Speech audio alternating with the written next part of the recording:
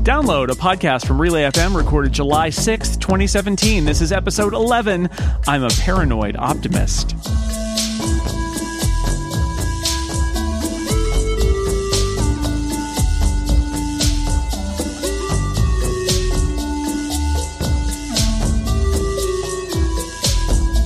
Welcome to Download, a weekly look at the most interesting stories in the world of technology and other stuff you care about. I'm Jason Snell, your host. This week, I'm joined by two wonderful guests.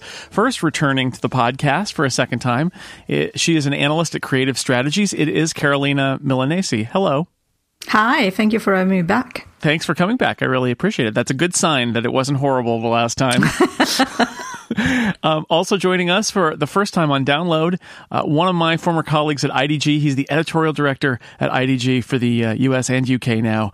Yeah, he's got part of my old job, along with lots of other people's jobs that have all been wrapped in the greatness that is Matt Egan. Hi, Matt. Oh, thank you, Jason. Hello. There's not anybody better for that job. You congratulations on doing that, and you guys do great work at IDG UK, and now you're doing your work in the US too. It's awesome. Thank you. I think so too. We've been to a football match together, so there's that. A soccer match? A soccer, I was going to say. Yeah. Which football? Which means the proper kind. You owe me a visit to a football match of your kind of football. Yes. Oh, yeah. We'll make it happen. We'll certainly make it happen. We'll leave those transactions, sporting transactions, for off the podcast. Instead, let's get down to business. We're going to talk about some of the more interesting stories of the week. Of course, it's a short week in the U.S., holiday week, not in the U.K. necessarily, but it's also summer. Things are a little sluggish, but we dug up some interesting topics. Me and, of course, my producer, Mr. Stephen Hackett, who managed to avoid any fireworks-related injuries over the 4th of July weekend. Hi, Stephen. Hey, I live in the South. That's something to be proud of. So came through unscathed. Unscathed. That's good. Marika. This brings us to topic number one. Let's talk about electric cars and the future of transportation. I bought an electric car recently. That's not actually one of the news headlines for the week, but it has definitely made me think and care a lot more about where the auto industry is going. This week, Volvo announced, they're not a huge automaker, but it's certainly a prominent one, that by 2019, all of the cars it ships will have some amount of electric motor in them. They're either going to be all electric models or hybrids, but there won't be gas-only models anymore in Volvo's fleet. Tesla announced this week that the Model 3 is going to begin rolling off the assembly line this week, although they're only going to make 100 next month.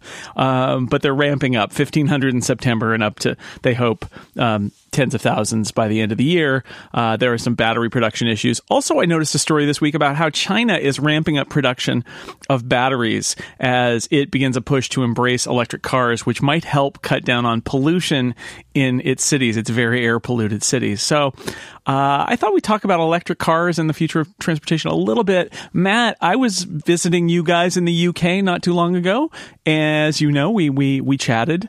We had some tea. And I was wondering what the state of affairs in the UK and Europe is for electric cars, because it struck me, staying with our friend Simon, who doesn't have a garage of any kind. I thought he couldn't get an electric car even if he could drive. So I'm curious, more broadly, what's the state of affairs in terms of electric car stuff happening in the UK? Well, it's definitely happening, and that is a new thing.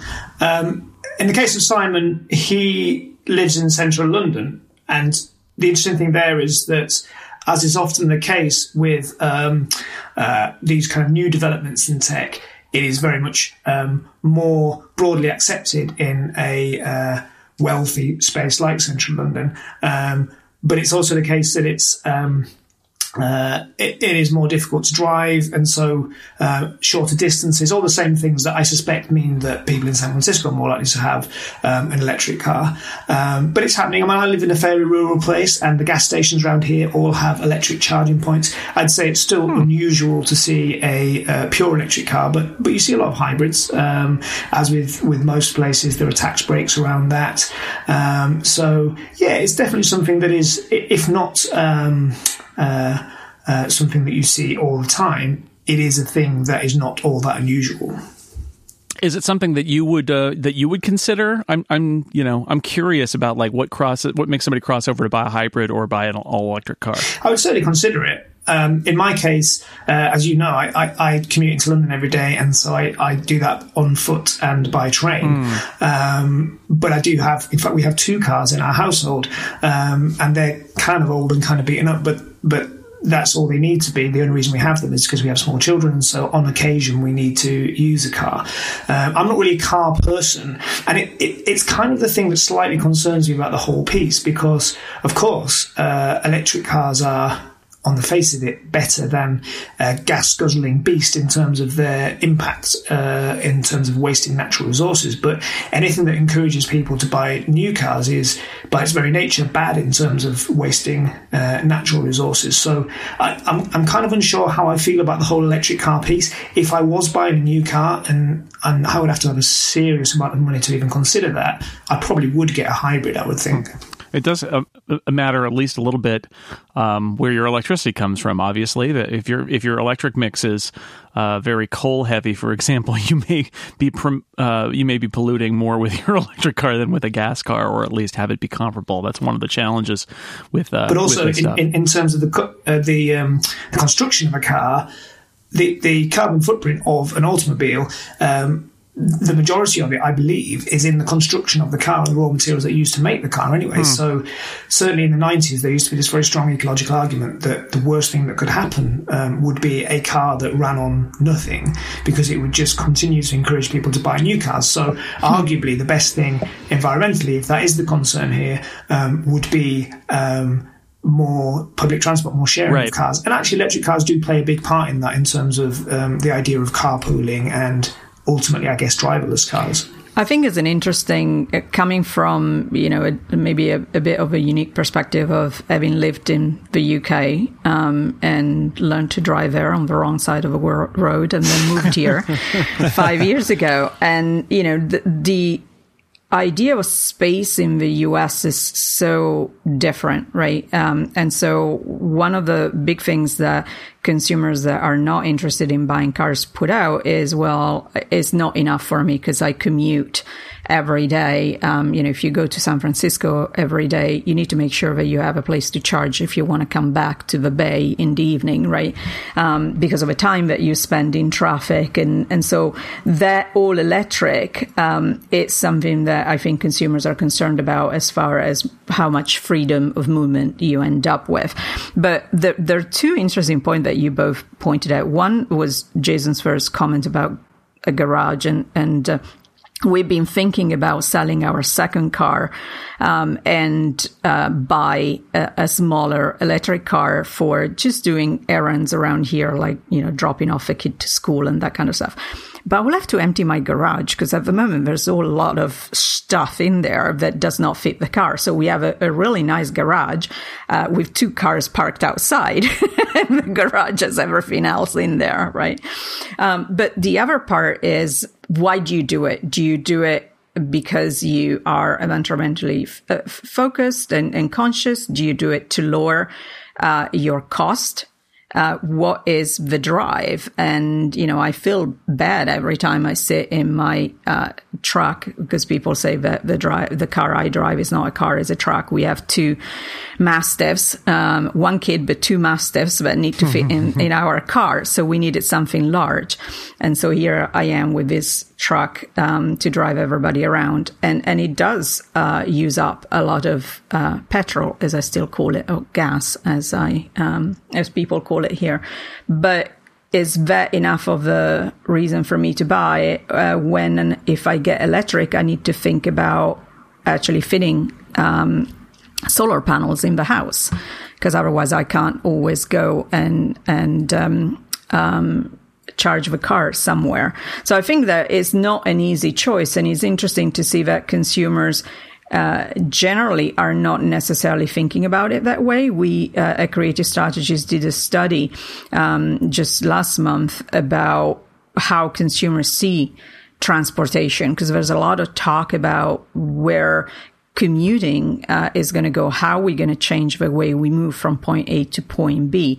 And definitely fully electric cars are not something that consumers seem to be considering a lot when thinking about replacing their current car. hybrid is, the way that they think about it. And I don't know if it's like for me, that safety net of having choice, or if, as Matt was saying, more about thinking about the cost of producing the car from that environment point of view.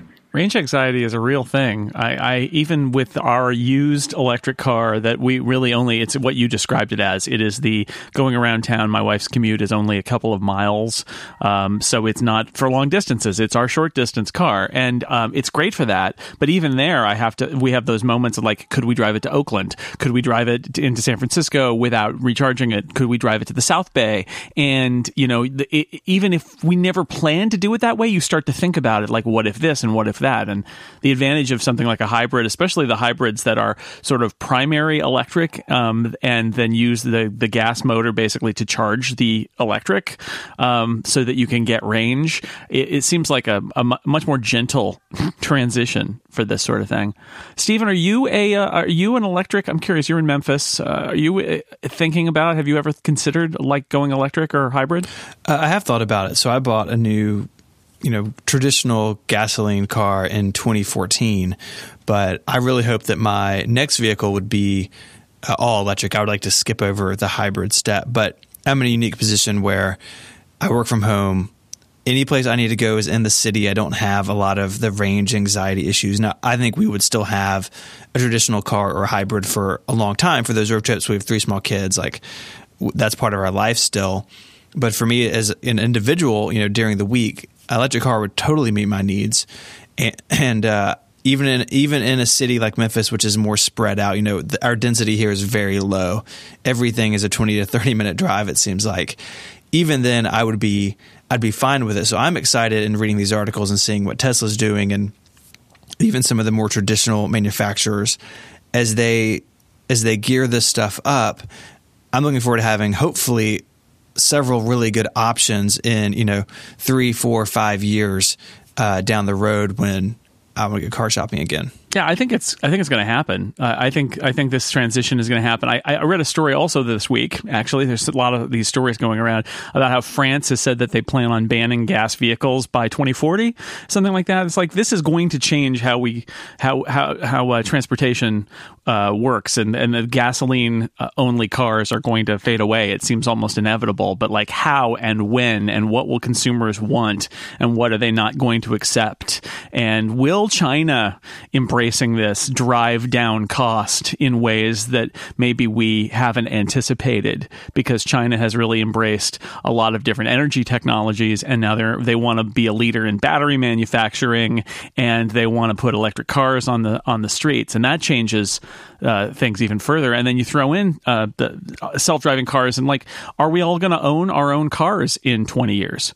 That's a big question, right? Right, because it could be, if you've got a fleet of cars that drive themselves, it's way more efficient to belong to a subscription car service and call a car when you need it than to have one parked in your driveway. Like, our second car doesn't move for most of the week. It just sits there for when we need 2 cars. It's very wasteful. That's exactly the situation in our household. And yeah, I completely agree. And I look at my children and I think they're probably never going to have to learn to drive, actually. They may, because it may be something that they enjoy as kind of a hobby, in the same way there's lots of things we don't have to do now, but we still do. But I completely agree. I think the way this does have an impact on both our lives and the environmental impact of the way we live our lives is that it becomes a much more efficient way of pooling resources. It's always been the case that public transport's better for everyone, better for society, better for the environment. But we don't like public transport. But if public transport is a very smart, fancy car that you call and it turns up immediately and takes you where you need to be, then I think probably that's the thing that will get us over that particular hump. Yeah, I tend to agree. We have exactly the same situation with a second car, not using it very much. And that's why we're saying, well, maybe we downsize. But the other side, at the moment, so I'm married to a New Yorker who does not have a driving license. And that worked absolutely fine when he was in New York. Not so much in California. And so we're going through that phase of he doesn't really enjoy driving. He hasn't done it for most of his life. Why does he have to do it now? And so we've been through that kind of what the future can look like, where we use Lyft or a traditional taxi when he needs it and when I'm not around, or I cannot do things like dropping the kid around. But right now it's still painful and expensive, But when you're looking at this becoming more commonplace, and you also consider the total cost of ownership of a car, it seems not, it really a no-brainer to go and use the car when you need to, either, if you rent it or if you are driving. And when it becomes driverless car, you don't even have to worry about who's actually driving the car, which is sometimes what stops me from using some of, these rideshare companies. And in the Bay Area, you even have one that is specific for kids, where the drivers are, vetted. And so you could theoretically have somebody to pick up your kid and drop it to school and then pick it up and drop it home. I don't do it. I don't think I would ever do it. But would I trust technology to do that? Possibly, better than having some human in the car that I don't know with my kid, right? So there's a lot of opportunity there going forward, I think, to live differently. But how much of the way that we've lived so far is going to be a hurdle to allow us to embrace these new ways? I think that is the biggest question to me.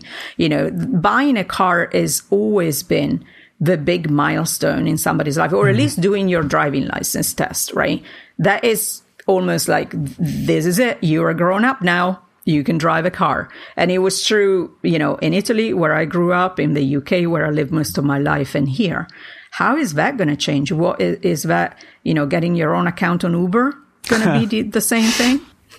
Yeah, what's the rite of passage? Free movement is a huge thing. That freedom that goes along with being able to drive yourself around. And if you're, even at 13 or 14 or 12 or 10, I don't even know, you can use an app to get around. I have to say, driving my kids around, I've had those fantasies of like, can you imagine if there's just like an app that they could get and the car would just come get them and take them to their dance class or something like that, instead of me having to drive them? That would be kind of awesome.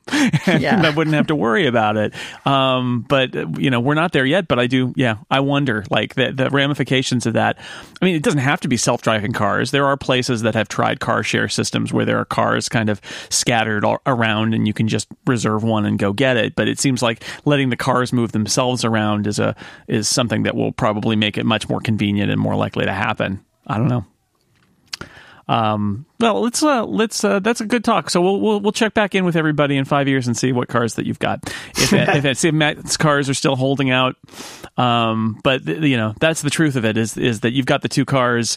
You don't want to get rid of them because sometimes you need them, but most of the time you don't need them. And it's so wasteful. Like, yeah, but that's where we are. You got to have them. But is it just a safe? Yeah, exactly. Is the Linux blanket or the reason why you have insurance? Just in case. Just in case. Well, I will say I love driving my electric car, and it's a Nissan Leaf. It's not a fancy car at all. It's a subcompact car, but that electric motor is actually really amazing. The torque, you put down the pedal and it just shoots off. Yeah. It's way more fun to drive than my much more expensive gas cars. So it's actually been a pleasure to drive it. So I'm kind of a believer in electric cars just as a fun thing to drive too. All right. Well, let's take a break and then we'll come back with another topic. This episode of Download is brought to you in part by Text Expander from our friends over at Smile. You can communicate smarter with Text Expander. It's perfect for standardizing and improving the written replies that you send every day, helping you eliminate the drudgery of boilerplate language. With Text Expander, you can recall your best and most frequently used words and phrases by creating keyboard shortcuts. Text Expander does all the work. So set up a snippet for your company's tagline or an address or phone number or a standard introduction you use every time you send an email. You can also auto-format dates with Text Expander, autocorrect misspellings, search your team's collected knowledge with a few letters and a hotkey so you can collaborate better in tools like Slack with text snippets. You can share links faster by creating shortcuts to your favorite websites. You can even help your company stay on message by sharing your team's collected knowledge. If there's somebody in your company who's dealt with an issue and come up with a snippet, you can use that snippet too, and then your company language stays consistent across all of your different users, which is pretty cool. Like, this is how we answer this question. You put it in a snippet, and then everybody uses it. And if you need to update it, everybody else gets the update too. It's pretty cool. If you spend any amount of your day typing, you need to try Text Expander, and you can try it free for 30 days on the Mac, on iPad, on iPhone, or on Windows. Visit textexpander.com/downloadfm to start your free trial today. Thank you to Text Expander for supporting Download. All right, topic number 2 this week is about internet culture, including the kind of darker parts, but not just them too. This past week, of course, everybody probably knows that Donald Trump caused a little bit of a stir by tweeting out a meme video that was created by a Reddit user showing him beating up a professional wrestler where CNN's logo had been superimposed on the wrestler's head. CNN then went and tracked down the Reddit user who was very apologetic about his behavior.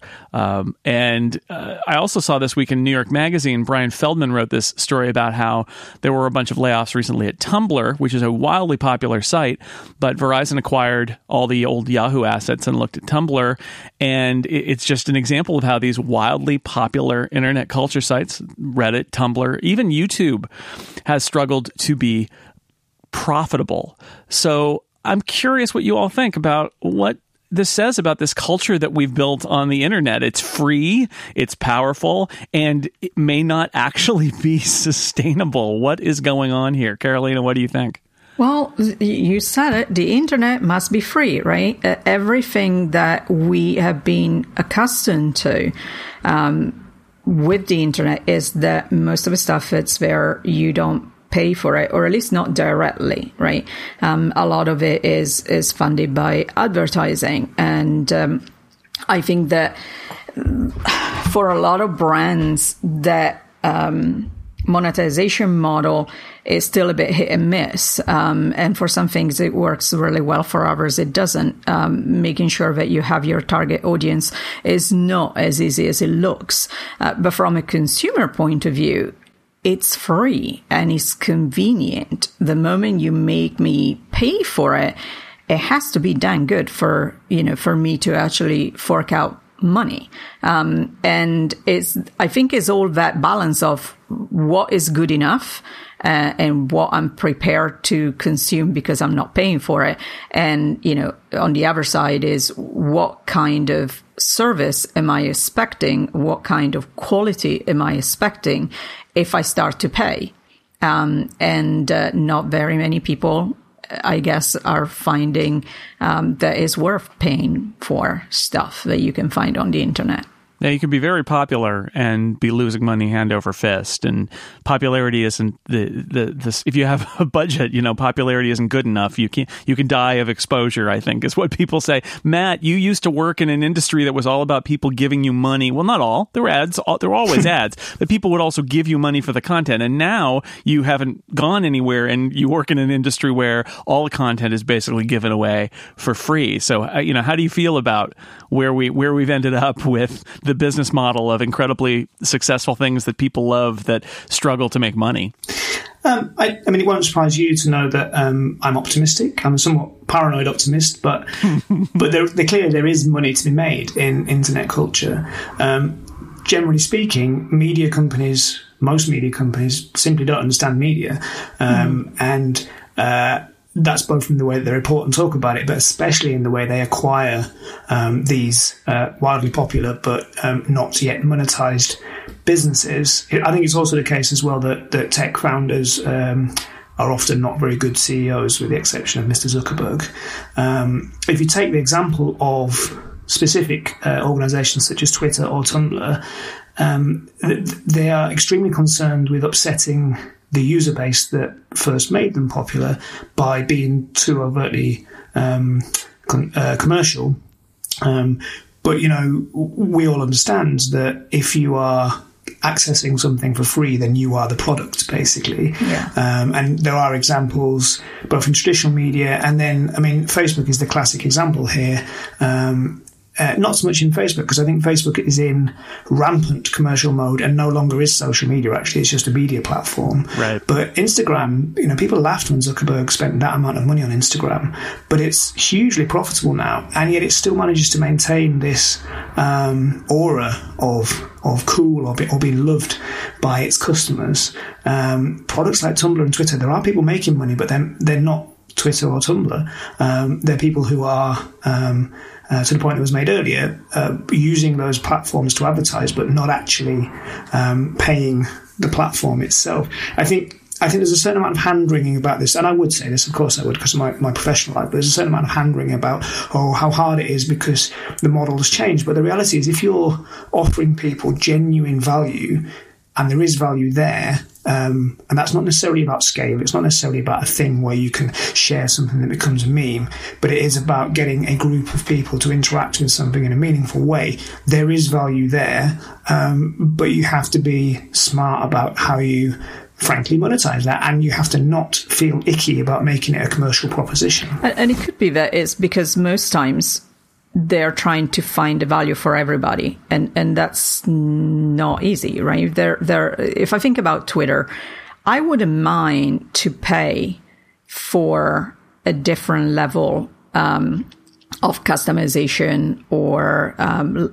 way of connecting with the people that matter to me, because Twitter for me is work. I don't go on Twitter as a social, experience. I do work. That's how I share my thoughts. I share my research. And so why not charge me for something that allows me to see, breaking news faster than others, or being able to see who might be interested in my research? That doesn't mean that everybody has the same need, and therefore you make that a kind of a one-size-fits-all type of product. But I think most of the time that's what happens, is that you want to try and come up with one way of monetizing from all your install base, and that might limit how effective that way is going to be versus how upsetting, how much upset it creates. I mean, there's no question that social media and the internet has impacted not just the media and the printed press, but even the analyst's life has changed, right? There's so much good content out there from smart people that are not analysts that put it out there, right? That the bar has increased for us too. And at the same time, traditional way of delivering research and the idea of, not allowing some analysts, to be on social media because the clients need to pay for your ideas. You can't possibly put free ideas out there, right? But that doesn't work anymore. And it's quite fascinating to see how much that ready availability of smart ideas has impacted different worlds. Sure. And I would say that that really resonates with me, because I often hear people lamenting that, to Jason's point, we used to make things that people used to pay for. And the reality was people liked some of that, but they didn't like all of it. And we had no way of knowing what they did like. And frankly, that suited us as journalists, because it's kind of fun to make a magazine. And it has never been easier to find your audience. And that's something we definitely see in internet culture, that every horrible corner of society manages to find its audience and amplify itself. But it's also never been harder to, horrible word, but monetize it. And what it requires is exactly what you've pointed out there, which is to add true value. If it is possible that someone can eat your lunch simply because they can get up there and post on Twitter, then you probably weren't adding value to the world anyway. Absolutely. So now what you have to do is understand what it is that you do that is of great value and who it is of value to. And then you can understand how, either, to your point, maybe they will pay for it. If they won't pay for it and it is a valuable group of people, I guarantee you someone will pay to access that group of people. Yeah, I totally agree. So the question is then, if you look at something like Tumblr, which has a very, very strong community, or something like Reddit that has huge amounts of traffic and a bunch of different communities, the New York Magazine story is basically saying the problem is that a lot of those communities are not places that advertisers want to be or want to be seen because they are there's difficult subject matter. The quality is not particularly high. And I think it's interesting that we've talked about so much of the story is like how the media industry has been transformed and harmed in a lot of cases traditional media by the internet. But there is potentially a big difference between a bunch of animated posts on Tumblr and a site that's got a lot of really targeted high value content. And it does remain a question like, how is Reddit a business? Can it be a business? If are there parts of it that are good business and parts of it that are bad business? But it's a different question than the sites that you do, Matt. Yeah, absolutely. And I'm very cognizant of that. But even within the world in which I work and which you work to an extent, we know that there are things that we do that we might describe as top of funnel that attract volumes of people, but it's not necessarily the most valuable thing. Absolutely. And that is part of how you're part of the ecosystem of the internet. It's how you first attract and engage people. I'm not an expert on either Reddit or Tumblr, but I if you have that broad an audience, and maybe size of audience is one of the challenges here, right? Because we still think in a print way about if you have the most readers, you have the most value, and that's not always the case. It can be to do with how you define the group of people that interacts with you. But certainly, even from my limited knowledge of both Reddit and Tumblr, within there are groups, there are areas where people coalesce around things that they truly value. So then it becomes about, do those people pay for it? Do you believe that they value it enough to pay for it? Or are they a sufficiently valuable group of people that someone else will pay just to be associated or alongside that group of people? Or is it part of your business that is never going to actually be a business and it's just the community that feeds the greater whole? But the argument would be that Tumblr and the thesis of this article is that you can't make money off of these sites because they're not. It sounds like what you're saying is, well, you can. There are highly valuable audiences probably in there that you can make money off of, and maybe they're not necessarily being managed right with that in mind, that there is money to be made in these communities. And I think you're right. I agree with you. Well, yeah, I do too. I would say that because, again, I'm an optimist, but that is my view, definitely. No, but I think it's right. I mean, even if some of them are, topics that people get excited that are difficult topics, as Jason said, but there is a lot of passion in there. It is about the size of that passion, how big is that community, how engaged it is, and then, how do you target it?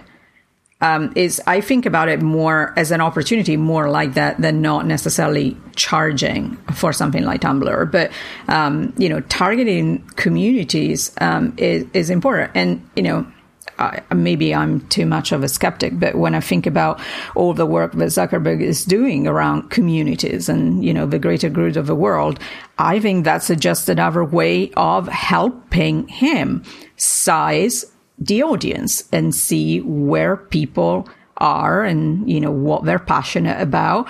And then there comes the advertising. Completely. Another example, if I could, that I would give that's just occurred to me is, who would have thought that you could monetize sports fandom in the way that Fantasy Leagues has done? And that's not people paying to access content, and it's not anybody paying to advertise to those people. It is a group of people who share a passion about something, being further engaged in a kind of gamified, arguably gambling way, and that is a huge business now. But it's come from a slightly left field approach to how one makes money from a passionate group of people. I have a friend who actually works in conservative media, and I think the thesis that something like the Donald Trump Reddit can't, it's anathema to advertising. Well, maybe it's anathema to massive advertising, but you know what?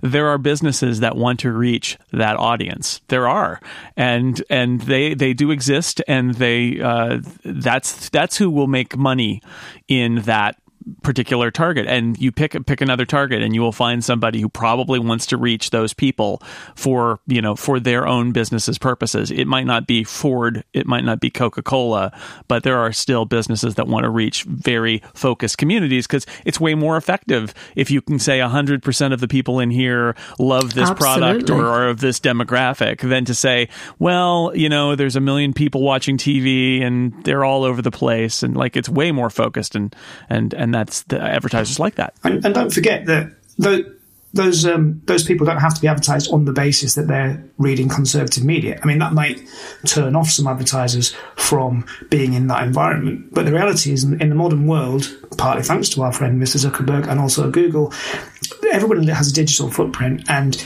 even the most right-wing person who's accessing that media probably also has family and buys a car and all of those things. So wherever people gather together and are engaged, if you can identify who the people are, there is a way of marketing to those people.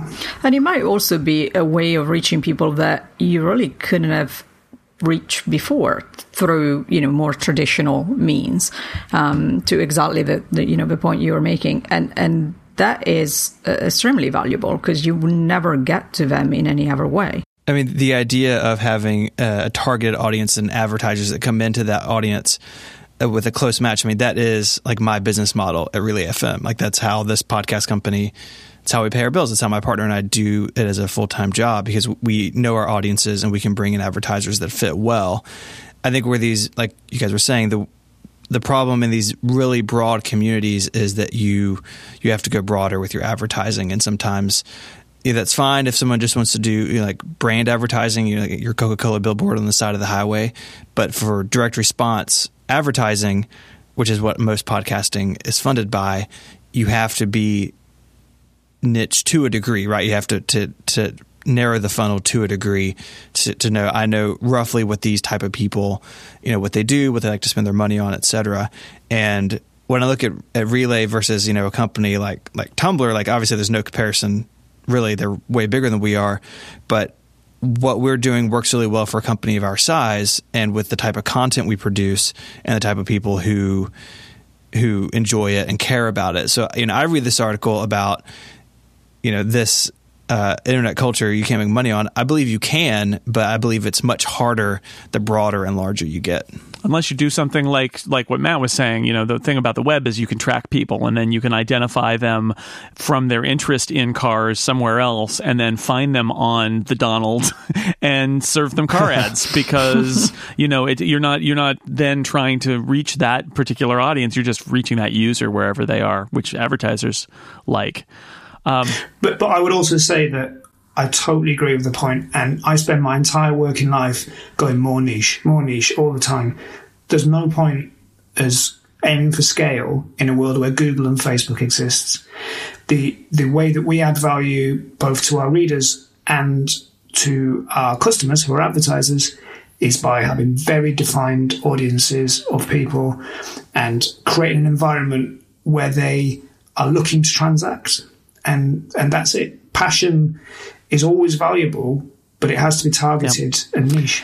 That's the IDG story in a nutshell. It's just evolved a lot in the last 40 or 50 years. 40 or 50 days. Yeah, it keeps, that's media. It's an exponential change. Let's move on to another topic. First, I want to tell you about our other sponsor this week. It's Pingdom.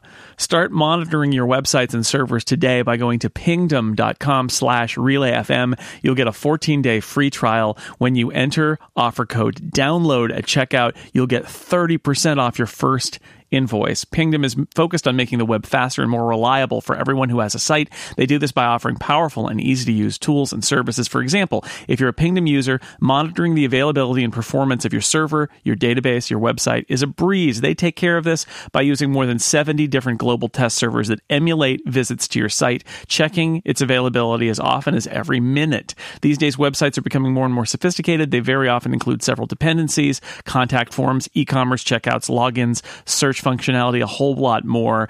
And Pingdom makes it possible to monitor the availability of all of those different interactions people have with your site. It's not just about the whole site being up. It's about different functions of your site working correctly, because stuff breaks on the internet all the time. So every month, Pingdom detects about 13 million different outages, more than 400,000 outages every day that Pingdom finds and warns the owner of that site about. So whether you've got a small site, you're managing a complete infrastructure, it doesn't matter. Super important to monitor availability and performance. All Pingdom needs to get started, the URL of the site you want to monitor. They take care of the rest.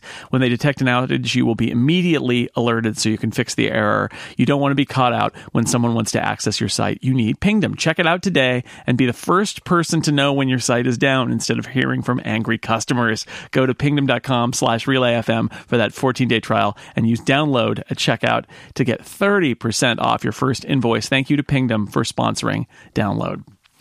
All right, before we move on to topic number 3, I wanted to mention a story you might have missed, something that may have flown under the radar, but is maybe worth mentioning. The U.S. ban on laptops on airplanes coming from other parts of the world got a little less banny this week.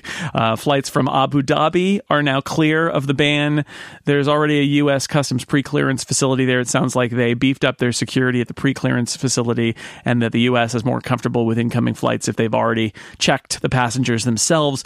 I hope, though, that this is a sign that the threats on banning our use of laptops and tablets on other flights coming into the U.S. might be waning, that maybe the story is changing a little bit. So let's hope so. We'll keep an eye on that and let you know if it changes further. Let's talk about something new. Let's talk about something old. Let's talk about something horrible. How about that? It's all those things wrapped into one. New York Times. Katie Benner wrote a story on June 30th in the New York Times about the culture of harassment in Silicon Valley. It was the latest in a whole, just endless series of stories that we've seen about how women are treated very badly in the technology industry. And yet this one got a lot of attention, perhaps in part because it focused on venture capitalists, who are the very definition of a rich and powerful cabal that does not particularly like to be questioned or challenged. Benner has since written that she's heard from many more women in tech than the ones she initially wrote about. She's been threatened or intimidated by VCs herself who don't want to talk about this and don't like that this is coming up. And she actually made an interesting point that that white women were more likely to speak out than women of color, which suggests that there's also a vulnerability issue here, where women of color feel so much more vulnerable than white women do about speaking out about harassment. It's a whole mess. It seems to have led some venture capitalists to do some serious soul searching, which is good, I guess, although I think it's a little unclear about how much of that is real and how much of that is trying to get ahead of the story and do some damage control. Now, I don't think the four of us can solve all these problems here, although wouldn't that be amazing if we could? But I am curious what you think. That would be awesome. Yeah, I'm curious what you think about how much... I mean, so much of the industry that we all built our careers in seems to be built on these rotten foundations. It's really dispiriting. Carolina, what did you think about the latest stories, and what can be done about this? I've been thinking about this for a while and kind of debating back and forth if that, to write something about it or not, because I have like a whole different sets of emotions coming in. One is, I am a woman. I lived most of my life in tech in different countries. But if I look at my, kind of country of origin, women have a much more traditional role to play in culture. And I'm sure that young Italian women are all going like, oh my God, what's she talking about? But it is quite fascinating how I read an article this morning by Shara Ovid at Bloomberg, and she was saying, I'm sick and tired of reading about brave women. And I agree with her. I thought it was a great article, and this idea of we shouldn't be brave to talk about this, but maybe I am representing what a lot of women go through, which is, you're kind of thinking, am I making, is this normal? Am I making an issue out of nothing? Now I'm sure that there are a lot of women going through, that's exactly my situation. What if I talk about it? Does it mean, does it make it like I want to jump on the bandwagon of this? And now that there is attention to it, just add to it. it's not an easy thing. And as always, when you point out something, anything from rape to, misconduct at work, the accuser becomes, the victim becomes the accused, right? And that is not an easy place to be at all. But for me, it points to a world, especially with tech, that is still very male-dominated and controlled. And you are an odd one out. And there are harmless, preconceptions that people have that build into behaviors that then are not so harmless anymore. It goes from, people assuming when I'm traveling with a male colleague that I am his secretary, to, having to have a pay gap, or, if you are raising your voice in a meeting, you are being emotional. Yeah. If a male colleague does it, that's okay. He's being a leader. So there's so much that goes into it that even from a woman's perspective, it is difficult to get your head around it, to be honest. One of the things that struck me about some of these stories is that how much of this is just a lot of these, the men who did these mea culpas after the fact, what they were saying is they didn't realize what they were doing. And we can debate whether that's true, but I think to some extent it might be that there is a broader cultural problem. There's nobody there to say, first off, they were raised in a culture where they think that this is okay. There's nobody there to stop them. Somebody pointed out that VC firms are so small that they tend not to have things like human resource departments who like might be ombudsman. Yeah. Right. Might be able to say, you can't do that. Here's our policy. Mm-hmm. Here's how you have to behave. It's like they don't, necessarily have any of that. So it builds upon builds. And I do believe that some of these guys actually are being truthful when they say, I hadn't really thought of it like that. I thought this was just normal behavior. It's hard to believe that was still the case, but in the world, in the, the air they're breathing, the water they're swimming in, it seems like that may actually be true, that they just never gave it any thought. These are powerful, rich men. But that brings the I think, even more scary thought of what, from a society perspective, does that say? I have a 9-year-old girl. What world is she living in? And if you talk to millennials, they'll say, well, it's not maybe as, bad as it is in a older kind of situation. So if you have more baby boomers, so people my age, but it's still there. There are still things that are there. And so I'm thinking about my kid, and I'm thinking about AI as well. And, if I don't think that's wrong, if I didn't think that their behavior was anything but normal, and here we are at a point where we are training machines to take over, and we are the ones who are making the decisions about, at least initially, how these machines are going to think. What is our AI, led world going to look like?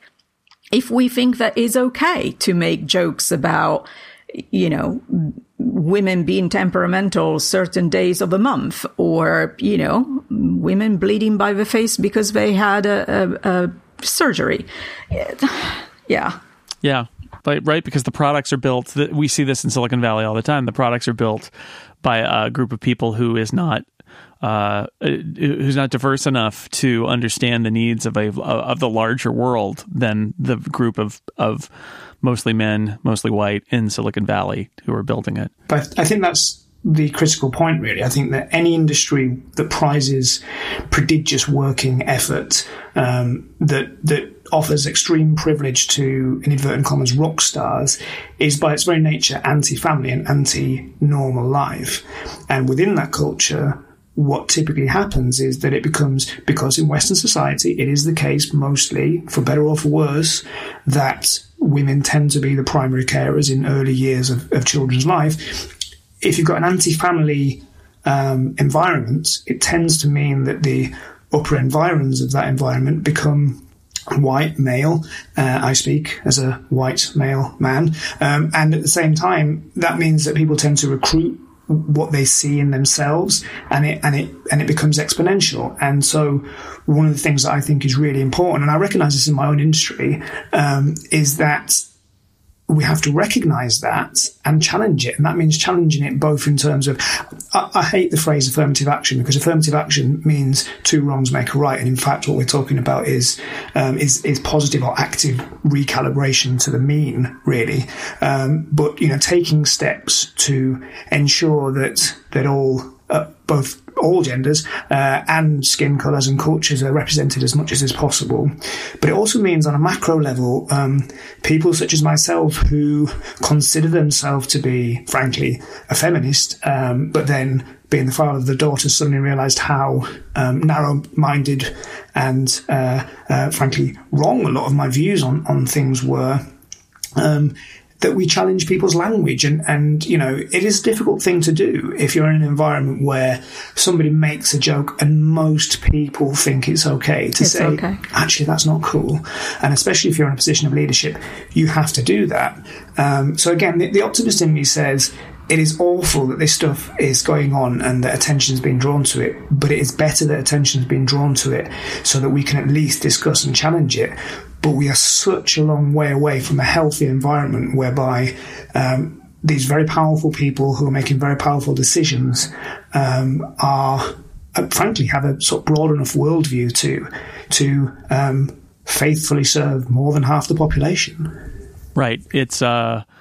It's sunlight is a great disinfectant, a phrase that I think of a lot. And as painful as it is to see these stories coming out and as frustrating as it is, at least when these sorts of things happen, everybody should be thinking about what they've seen. And I think the point that everybody needs to speak up is absolutely true, that the way this thing changes is by making it very clear in your culture and that certain kinds of behavior are not allowed and are not normal.